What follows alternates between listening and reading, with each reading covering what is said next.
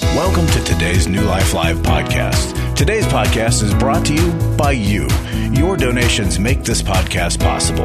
Please consider donating today using the New Life app.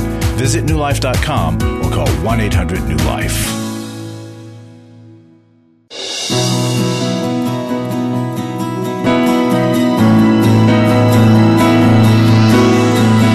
Welcome to New Life Live with host and founder of New Life Ministries, Stephen Arterburn. For 35 years, New Life has been transforming lives one at a time thanks to the giving hearts of you, our listeners. Our goal is to provide you with wisdom from God's Word to give you hope and help in life's hardest places. If you have a question you'd like to ask today, our phone lines are open. Call 1-800-229-3000. That number again is 1-800-229-3000. Now here's Steve. Well, hello and happy Monday. It's Becky Brown, and I am with Dr. Alice Benton and Chris Williams. Hi, how are you guys in California? We're doing good. We sure are. Listen, we're going to take calls for 2 hours, so give us a call at 1-800-229-3000. And, you know, here at New Life, we help people with all kinds of stuff. I mean, whether it's relationship stuff, mental illness, mental wellness, it's, you know, we just cover the gamut. And it's all with a basis in what Christ has done for us. And there's the hope that comes with all of this. But, you know, what if it is somebody else's mental illness that you're dealing with? You know, I helped Steve with the book, Understanding and Loving a Person with Bipolar Disorder. And, you know, that it is a challenge when you are in relationship and you love someone who has a challenge with their mental illness or mental wellness. What would you guys offer? Like, how can we have good connections? And, you know, Alice, we were just talking about this at the break, weren't we? Mm-hmm. About different kinds of mental illnesses. And I think there are a couple of things we can do because we're all dealing with each other's brokenness, and sometimes that's in more extreme forms that we label mental illness, but there's brokenness in all of us. So how do we equip ourselves to handle it? Self-care is so important here. And a lot of us think self-care is selfish, but it's actually a good stewardship that keeps us fueled up so that we can enter into the difficult conversations and enter into difficult relating to other people. If we're well cared for, we're much better at loving other people. And then we can become informed. And New Life has pretty much all the resources that you need to become informed about what your loved ones are struggling with. I was telling you folks that I'm reading a book on ADD, an attention deficit disorder, because one of my family members is struggling with it. And we tend to be quick to judge that they're lazy, they've got a bad character. We put those labels on it. Well, as I'm getting better informed about ADD, it's developing compassion within me, it's developing understanding, and it's giving me better strategies to love that family member because I'm better informed. That is beautiful. Chris, how can we help somebody without enabling? Well, Alice just gave me the three things we need. So, ready? So I got my pen ready. All right. Wait, me too. So Alice helped us see, number one, we need to learn about what the thing is. What is the mental disorder that this person is struggling with? Yeah. Number two, we need to learn about the person themselves. How does it show up in their lives? Because, you know, the truth of the matter is, for all of us who practice in this, you know, a diagnosis is really slippery. It happens on a very large spectrum, and it can shift over time. And so, and people can show different features. So we must learn the person. And the second thing is this, the third thing that Alice pointed us to that I think is really important is that we must not lose ourselves to their mental disorder. That's where self-care comes in. I need to have boundaries. I need to know where their struggle ends and I begin. And where I end and they begin. That is such gold. I mean, it's so perfect. But, you know, we have a whole series of books on understanding and loving. And it's everything from bipolar, depression, borderline, ADD, sexual addiction, drug or alcohol addiction. And you can get a copy. You can call us at 1-800-NEW-LIFE. And it talks about the things that Alice and Chris just talked about. You know, it is hard to take care of yourself when you are focused on someone who is really commanding attention. And, you know, when you have a better understanding of what they might be experiencing, you can also have better self-care That's not selfish, right, Alice? That's what you said. Right. And learn how to move forward, how to manage those relationships.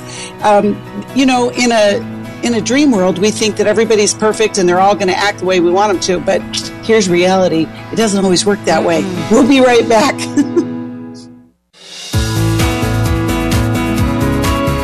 To find out more information about New Life or to order any of the resources mentioned on today's program, call 1-800-NEW-LIFE.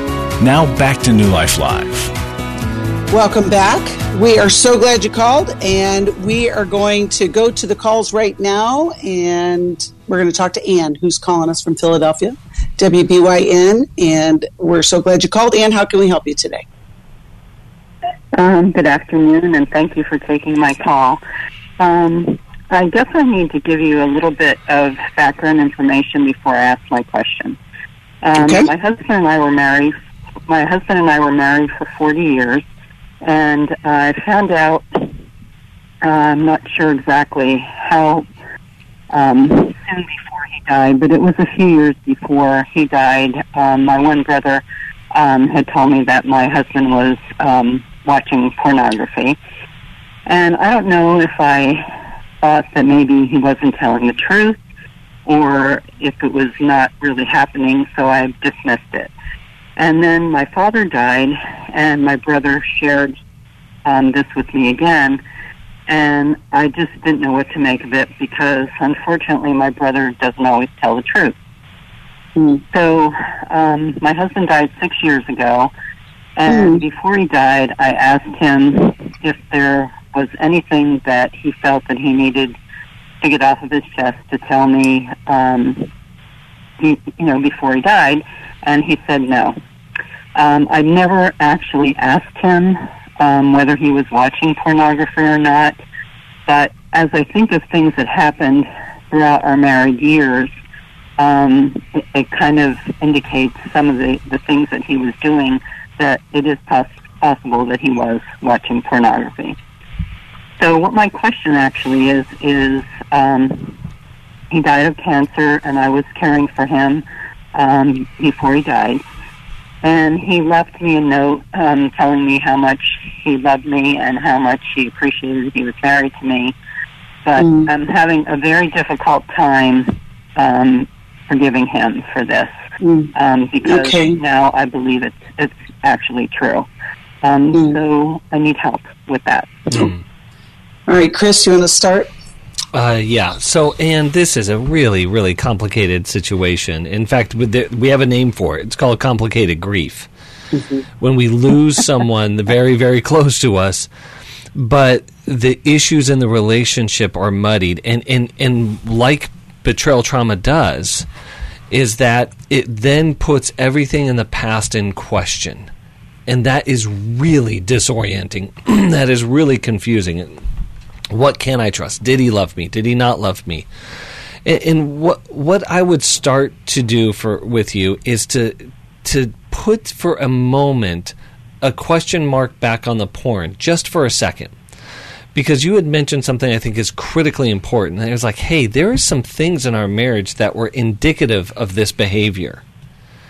I think that those things, maybe he was neglectful. Maybe he struggled with his own mood and mood swings. Maybe there's a lot of, and I'm not saying any of those in particular, but that's what I was married to this complicated man, that there were some really hard things in our marriage. And that begins to then start formulating a deeper resolve, even a letter. And maybe this is down the road with a therapist, but eventually what I want you to be able to do is write a letter to him, a goodbye letter. To say, hey, here's all the things I loved and appreciated about our marriage. And that is so you can connect to the things that in the midst of what may have been some really painful and unhealthy and damaging behavior, that wasn't the whole story. There is a redemptive part. There is a good part to our story. And in our marriage, here's the things that were really hard and difficult and maybe even painful. And then the last part of that is, and now I'm giving you to God. I'm releasing you. And releasing what our marriage was so that I can move on to my future. That is beautiful. Alice, you want to add to that? And you have every right to be angry with your husband. And what a slap in the face that when you asked him, he said, no, I have nothing to confess. And you have a lot of reason to believe he did, and he withheld it until the very end. I'm angry for you that he, in the face of your question, he said, no, nothing. I also wonder if you're angry with yourself. And if you're holding something against yourself, perhaps because you desired to ask more directly, and you might regret not having asked that pornography question. How do you react to that you might be angry at yourself? You know, it's interesting. I, at times, am angry at myself for not asking, but I also feel that was probably maybe something I was guarding against, thinking that maybe it's not true. Do I really want to go down that road? I don't really know what to say about that. I have very ambivalent feelings. You had reason to be hesitant. Your brother wasn't trustworthy. Mm-hmm. And so you had reason to be cautious and to not be certain whether or not you should ask so directly.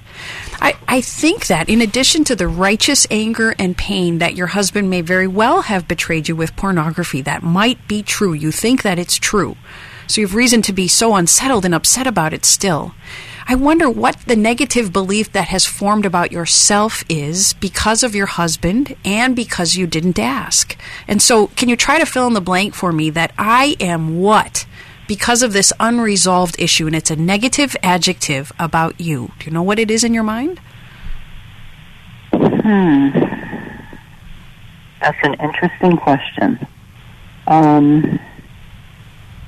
I guess I feel that I may have been naive. He often would say to me, you're so naive, and it was about a lot of things, because I was always the type of person that found the best in people. So I probably wasn't dealing in reality all the time. So that is what I would answer your question. And what would you like to replace that with? What do you want to be true about you? I am what, rather than naive? Well, I'm not upset that I'm naive about things. I think that in some ways that's a good thing. But I wish that I could just...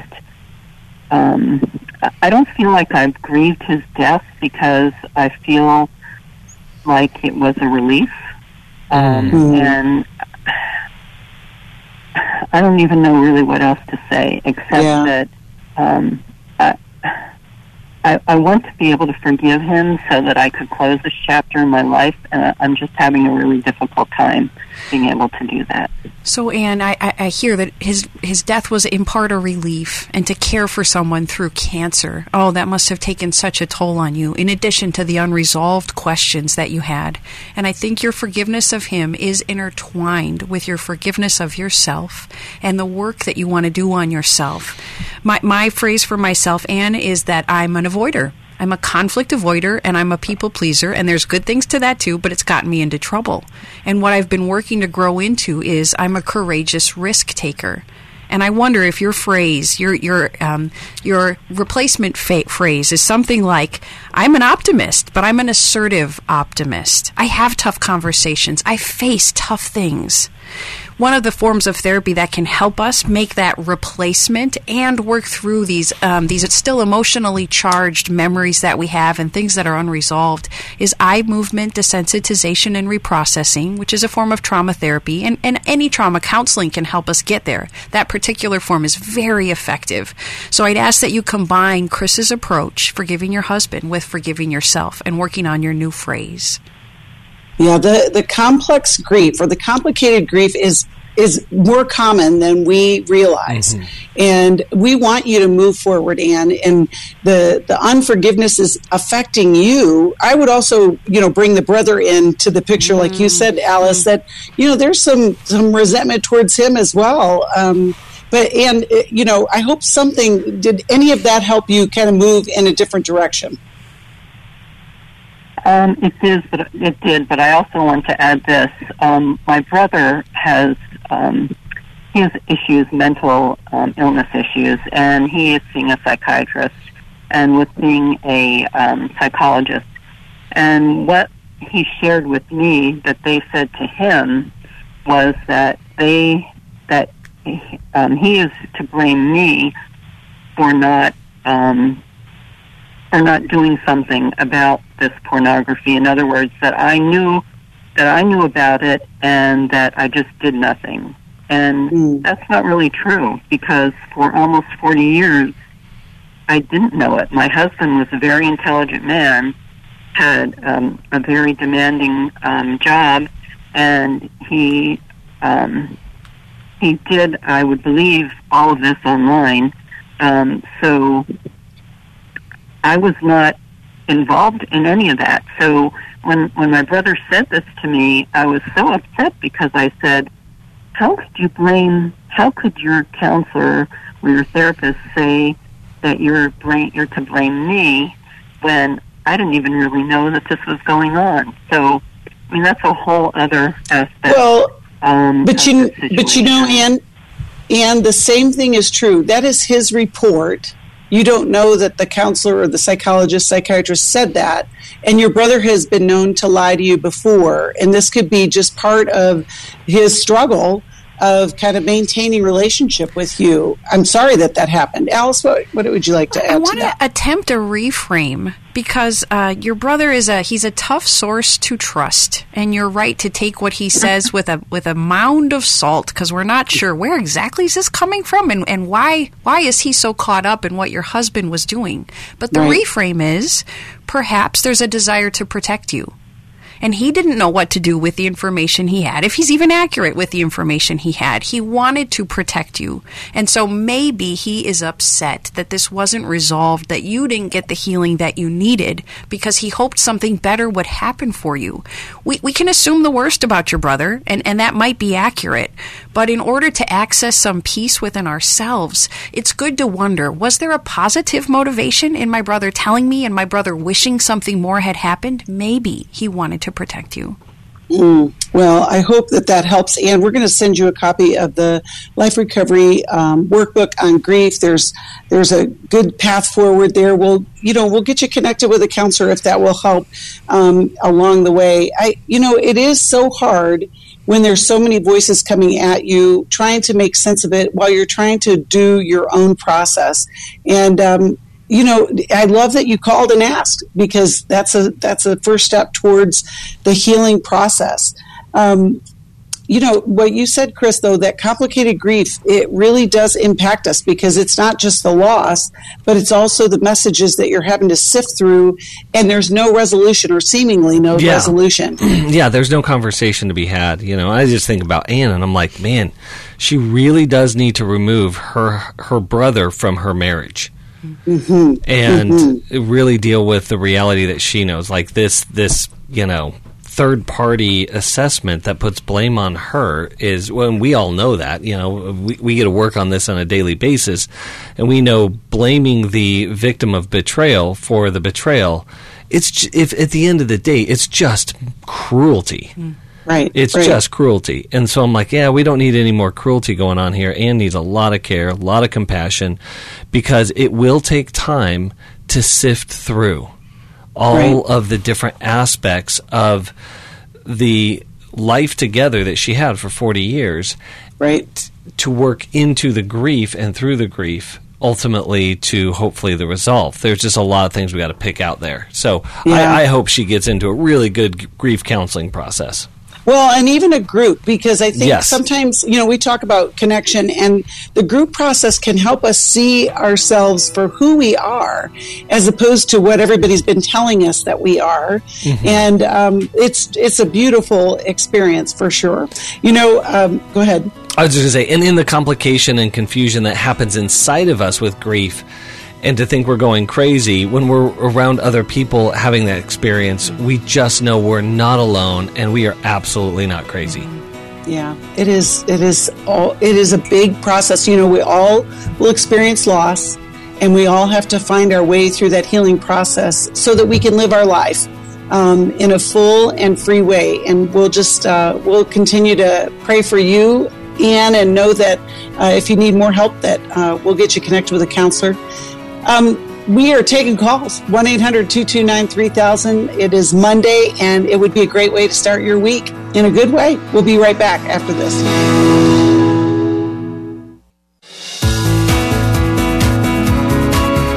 We'd love to hear from you. If you have a question or a comment, call toll-free 1-800-229-3000. Now back to New Life Live. Welcome back. We are still taking your calls at 1-800-229-3000. You know, this Saturday is our online Lose It for Life workshop, and you still have time to join. It includes 7 teaching sessions, 4.5 hours of small group process, and those are facilitated by our credentialed New Life counselors.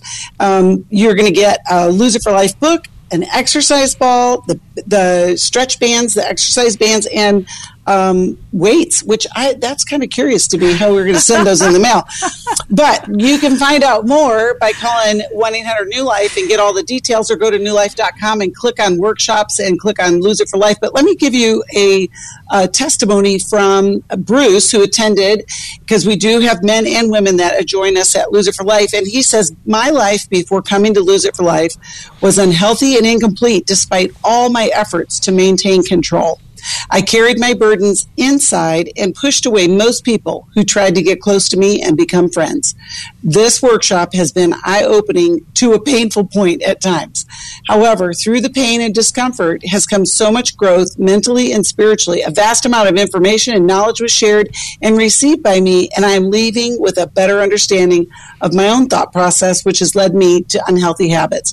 Now I can make changes and take actions leading in more positive and healthy direction. If this is something that resonates with you, if this is a step that you need to take, just give us a call. There is still time, and, you know, it could be the best way to get started on a new life and lose it for life. Alice? Becky, we work with Michelle Spadafora for the Lose It for Life weekend, and I just did one of her workout videos yesterday. And there's some workout videos I do on mute because I don't care to hear what the coach has to say.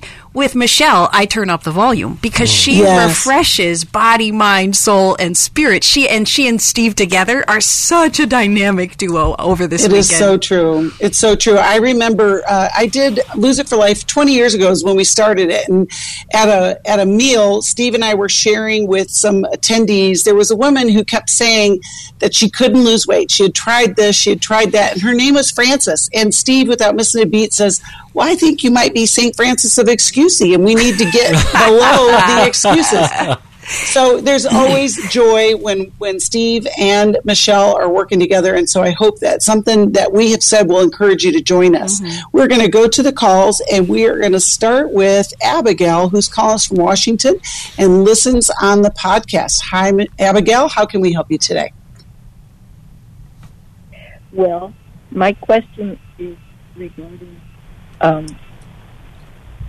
Hey, Abigail, we're not catching everything you're saying. Could you get real close to the phone there so we can hear you better and repeat what you said?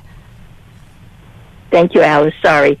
Should we worry about a loved one and their possibility of getting into eternity with God when the Bible tells us that the Holy Spirit has great ability to convert an apparent non-believer, and God knows every single thing about every single person on earth?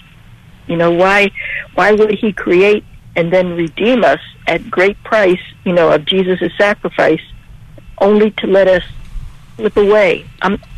It's just that...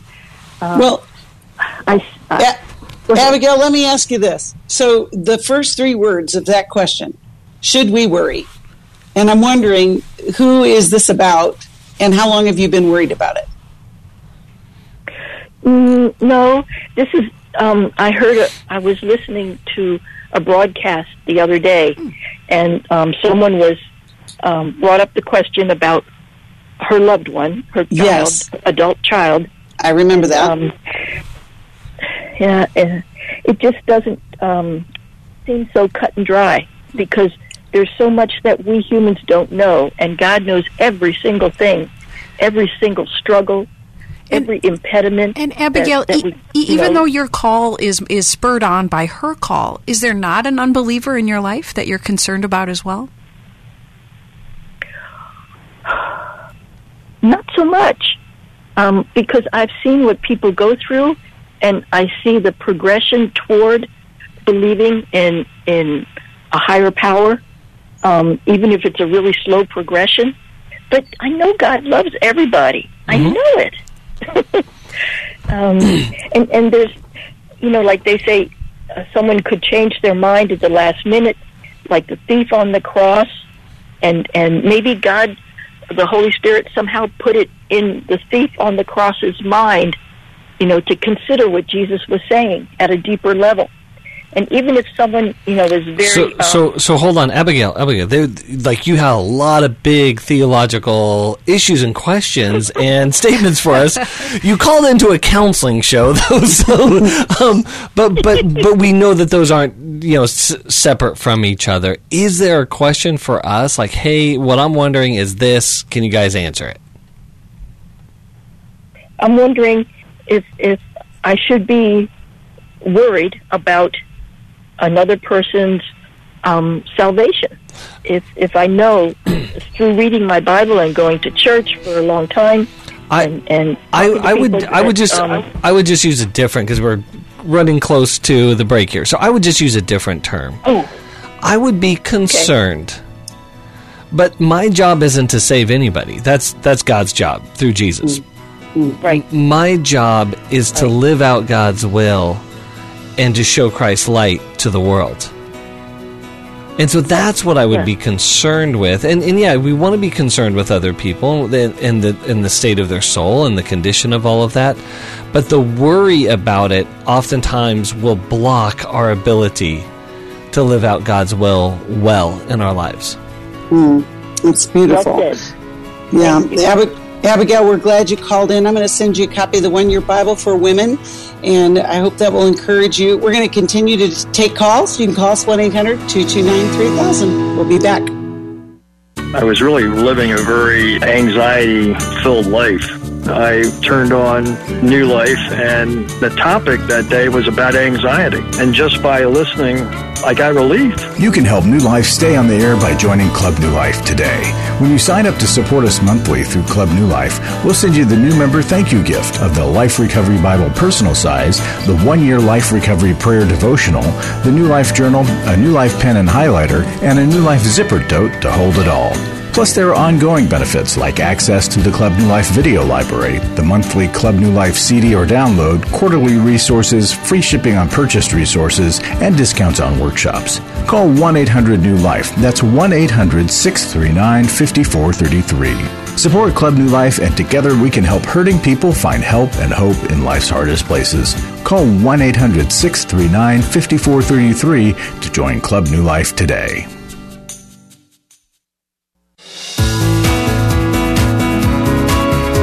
Glad you joined us for New Life Live.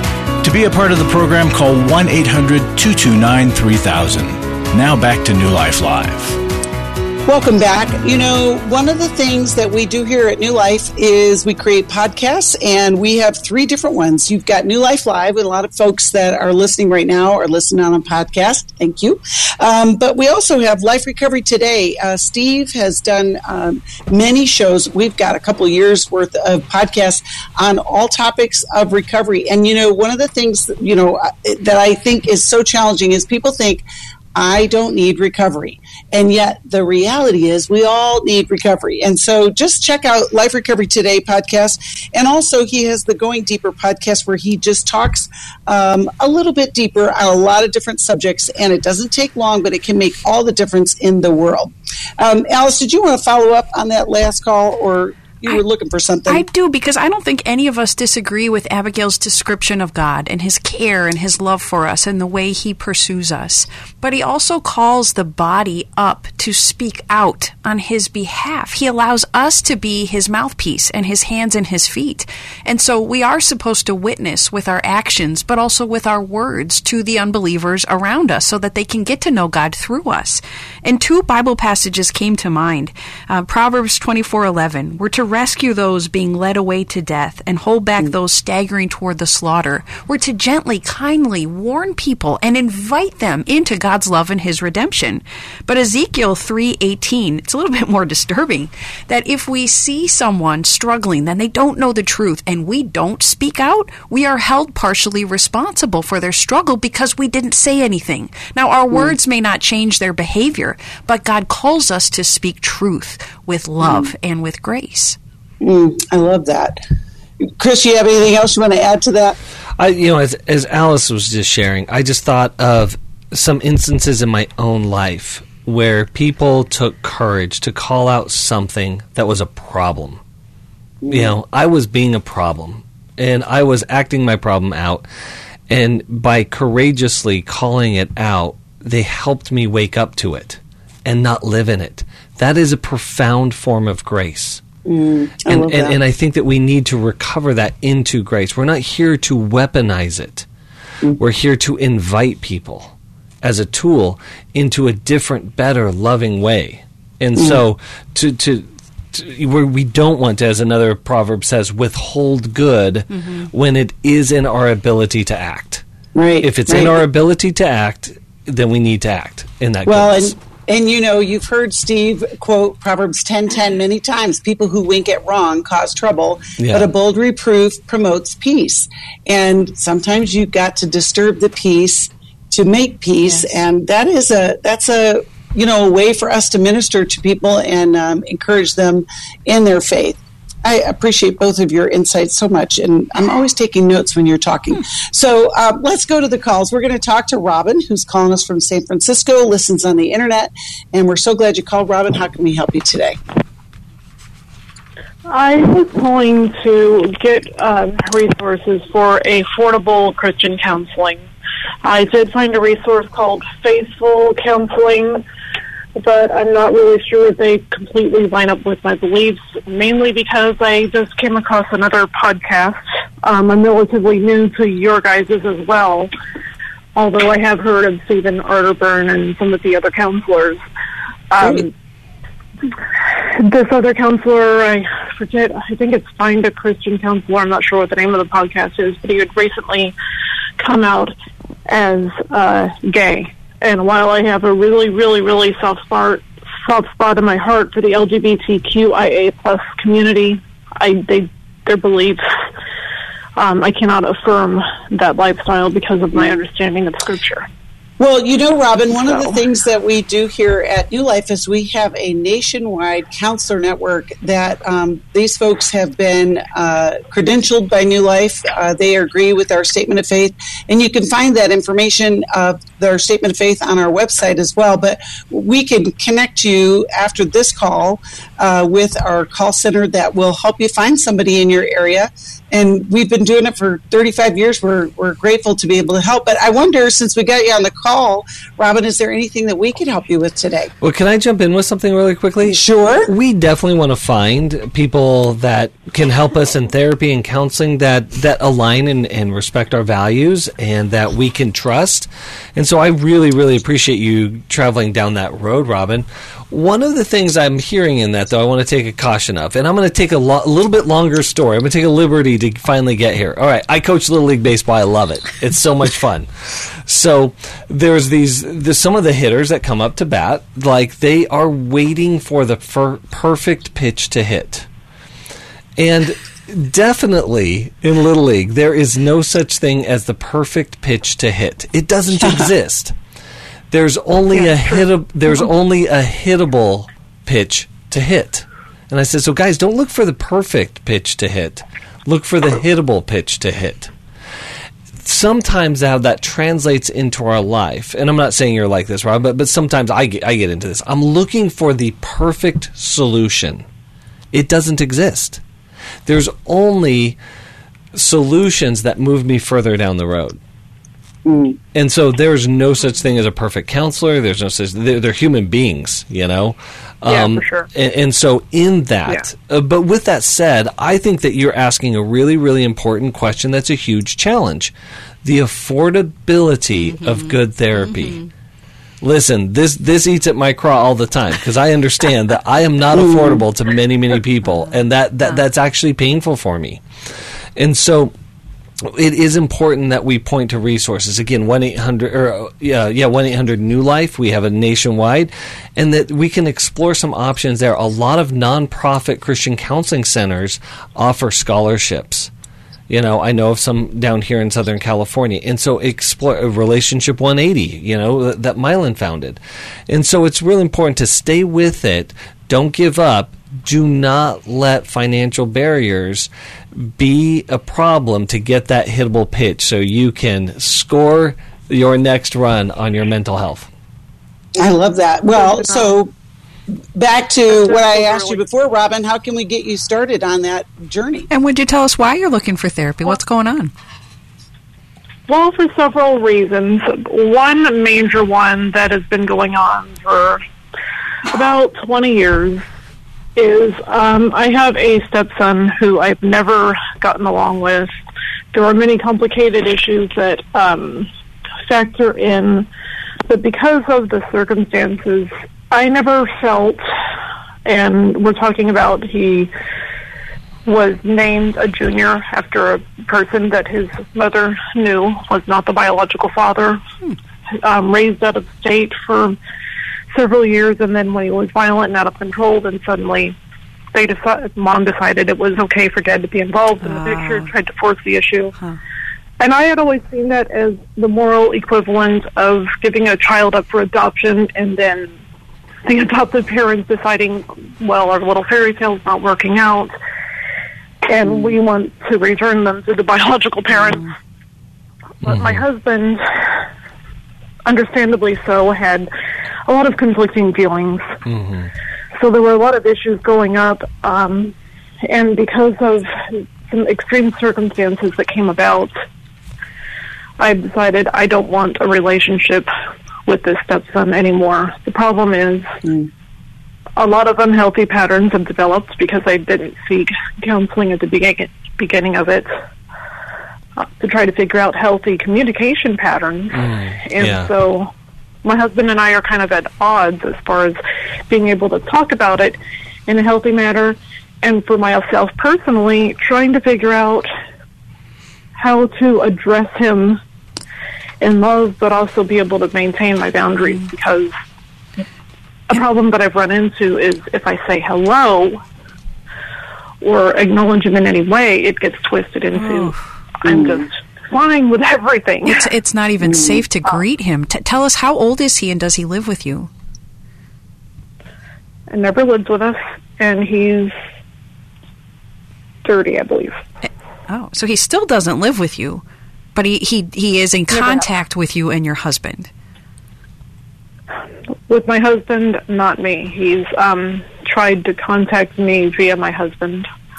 And it's hurtful to try to talk with him. Is he violent? Is he dangerous towards you and your husband? Yes. Are you afraid for your safety?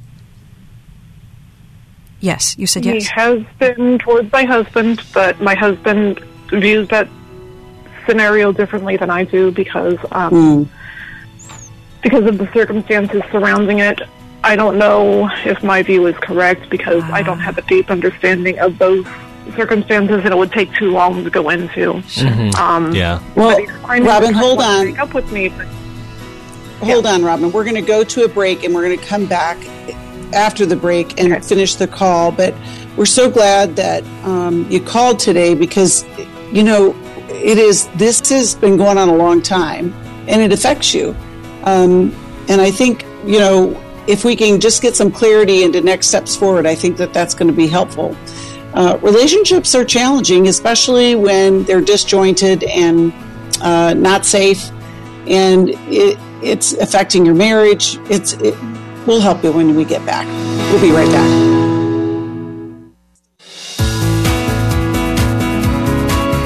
To find out more information about New Life or to order any of the resources mentioned on today's program, call 1-800-NEW-LIFE.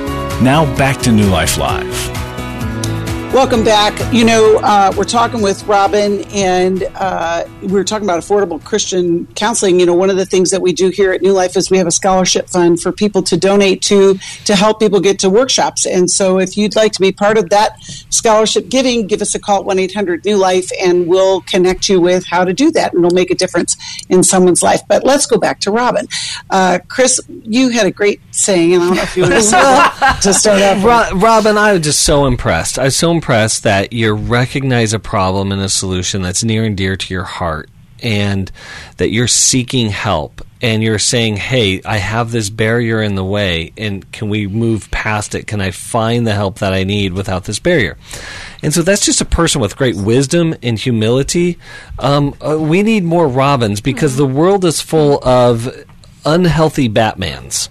The unhealthy Batman is that thing inside of us that wants to rescue and find the signal and go out and save the day, but is suffering alone in silence and going it alone and being stuck in the same thing over and over.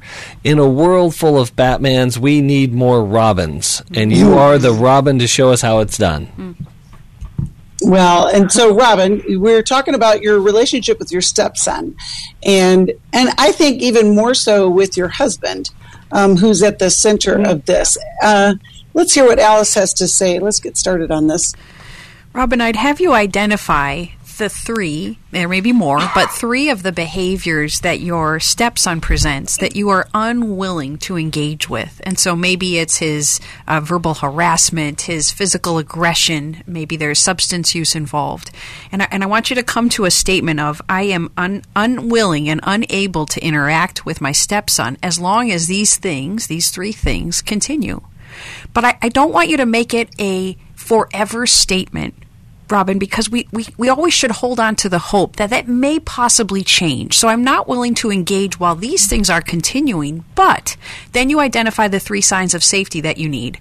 But if he enters into therapy, if he becomes sober, if he shows that he can treat us kindly, then I'm willing to reconsider. And you set your lines in the sand like that. What would those three behaviors be that you are unwilling to tolerate? Well, first of all, those are good trains of thought, because my thought process was because there's been so much toxicity for so long, and I felt that no matter what this kid does, somehow the blame always gets turned on me. For example, one of my big issues is when he has stayed with us, and I don't mean like living, I mean kind of visiting as an adult. He would engage in behaviors that I found to be very inconsiderate and rude, and then somehow the blame would be put on me. Because when I would try to set boundaries nicely, they would get ignored, and so I would get enraged and pissed and basically set the boundaries that way and just become so intolerable to him that he didn't want to visit. That would be one. Another would be, I'm not sure what you would call this behavior, but on several occasions, I would be in the room with him, and he would try to force me into a conversation, like, aren't you going to say hi to me? So I don't know what that was about or how to respond. Another would just be gaslighting, I think, but I'm not sure if that's the right term, because there's so much about gaslighting out there that I'm not sure if I have the correct understanding of it. Well, can I just shift this in a slightly different direction? So, yes, absolutely. Stay with Alice's suggestion, because there's behaviors that you don't need to be a part of that are harmful to you. But I think another question that is important that is actually within your control is this. There's something in me that I don't like that comes out when he's around. Mm-hmm. And that's what that's what I need to work on. My work is understanding who do I want to be in this relationship. Because although I would like for him to be different, again, I'm not in control of that. I'm powerless against that. But I would like to be different in this. I would like to not be as disturbed and disrupted by his behavior. But there's a trigger in me that gets lit up. That's what I've got to go to work on. And Robin, he probably reminds you of somebody else, probably earlier on in your life. And so the similarity in how he behaves is bringing up some old feelings and some old reactions from you. Do you know who that other person is that he seems like? Possibly my stepdad, who's passed away. He was pretty temperamental, and the way my mom dealt with him was kind of by walking on eggshells around him. He's since passed away. As far as like my biological father, I never knew him. I think I have one memory of him, but I'm not even sure if it's a real memory. He kind of walked out of the picture at an early age. That's good that you're quickly able to identify. There's been disruption in past relationships, and that's probably fueling and exacerbating the way you feel around your stepson. I'll be honest that I was a little surprised by the examples you gave. I was thinking a higher level of physical danger, although these things are very disruptive. I don't want to negate that or minimize that. And I'm sure there's more to the story that you haven't told us. I'm absolutely sure about that. But I want you to be cautious in how you withdraw from him. So the Bible gives us permission to withdraw from people who have chronic, unrepentant behavior, who are not willing to change even when we've addressed them. But we are called to address them and to identify what they're doing that we will no longer tolerate. And if they won't change after one conversation alone and then a conversation with a witness, then we have the biblical permission to pull back and to pull away from them. But we should give them a very clear warning of what we dislike and what we will do if their behavior continues, while including the humility that we know our anger or our reactivity can sometimes make things worse, and we're working on our part too. You know, one thing that I think that would be helpful for Robin at this point, Robin, we'll connect you with a counselor. I'm going to send you a copy of Healing is a Choice. But you guys, what about the marriage? Because this is the conversation that has to be brought in. Yes. So, why don't you go with that? I just think the marriage has a solution, to be honest. I think that there are patterns of behaviors that we see like that get fleshed out really, really well in how we love and the work in how we love, and getting into marital counseling to see what is going on the inside of us. How do we reveal that to each other, and then how do we work through that in a healthy way? So that I can show up to relationships as the person I would like to be. Right. Well, because I would say, Robin, you're probably not feeling supported or heard by your husband in this situation. He's caught because it's his son. It's all those dynamics come into play. We'll send you a copy of How We Love too. I am pulling a Steve one more time. We are so glad you called, Robin, and we're going to connect you with somebody else. Do you have anything else for Robin before we go? Robin, I think that you are on the right track knowing that you need help with this. And so keep persevering to find a good enough fit, and we'll help you find that therapist that can walk you through this. Yeah, you know, this whole time of just trying to figure out what end is up, right? Like when you have somebody in your life that is triggering, but then trying to make sense out of how this all works together can be so confusing. But I think there's a way forward. Becky, go ahead, can I jump Chris? in with some? Okay, yeah. So I just thought of this. Like it was just coming to me. It's like there's a verse in Psalm 34. I got to hurry up with this. It says, "Seek peace and pursue it." A lot of times we're looking for peace to happen to us. Right. The same thing is with help. We're looking for help to happen to us, but we must seek it and pursue it. Robin shows us that we need to seek and pursue what we want. What is good, what is right, what is healthy. If we want more peace in our life, we can't passively wait for it to happen to us. That's the imperative. Call us. Call 1-800-NEW-LIFE. Get help today. Don't stay stuck. That's right. We're here for you. Thank you, Alice, and thank you, Chris. And thank you for listening today, everybody. And if you need anything, you know where to find us. Call 1-800-NEW-LIFE. Thanks for listening. We hope this program has helped you by giving you insights for handling the challenges you face in your life. We want you to know that we're here for you, but you also need to know that New Life Live is a listener-supported ministry. To make your donation or to get any of the resources mentioned on today's program, call 1-800-NEW-LIFE. That's 1-800-639-5433, or write to us at New Life Ministries, P.O. Box 1029, Lake Forest, California, 92609. Please join us again tomorrow for New Life Live. Today's podcast can be downloaded through iTunes or streamed through your mobile device using the New Life app. Visit newlife.com to download the app today.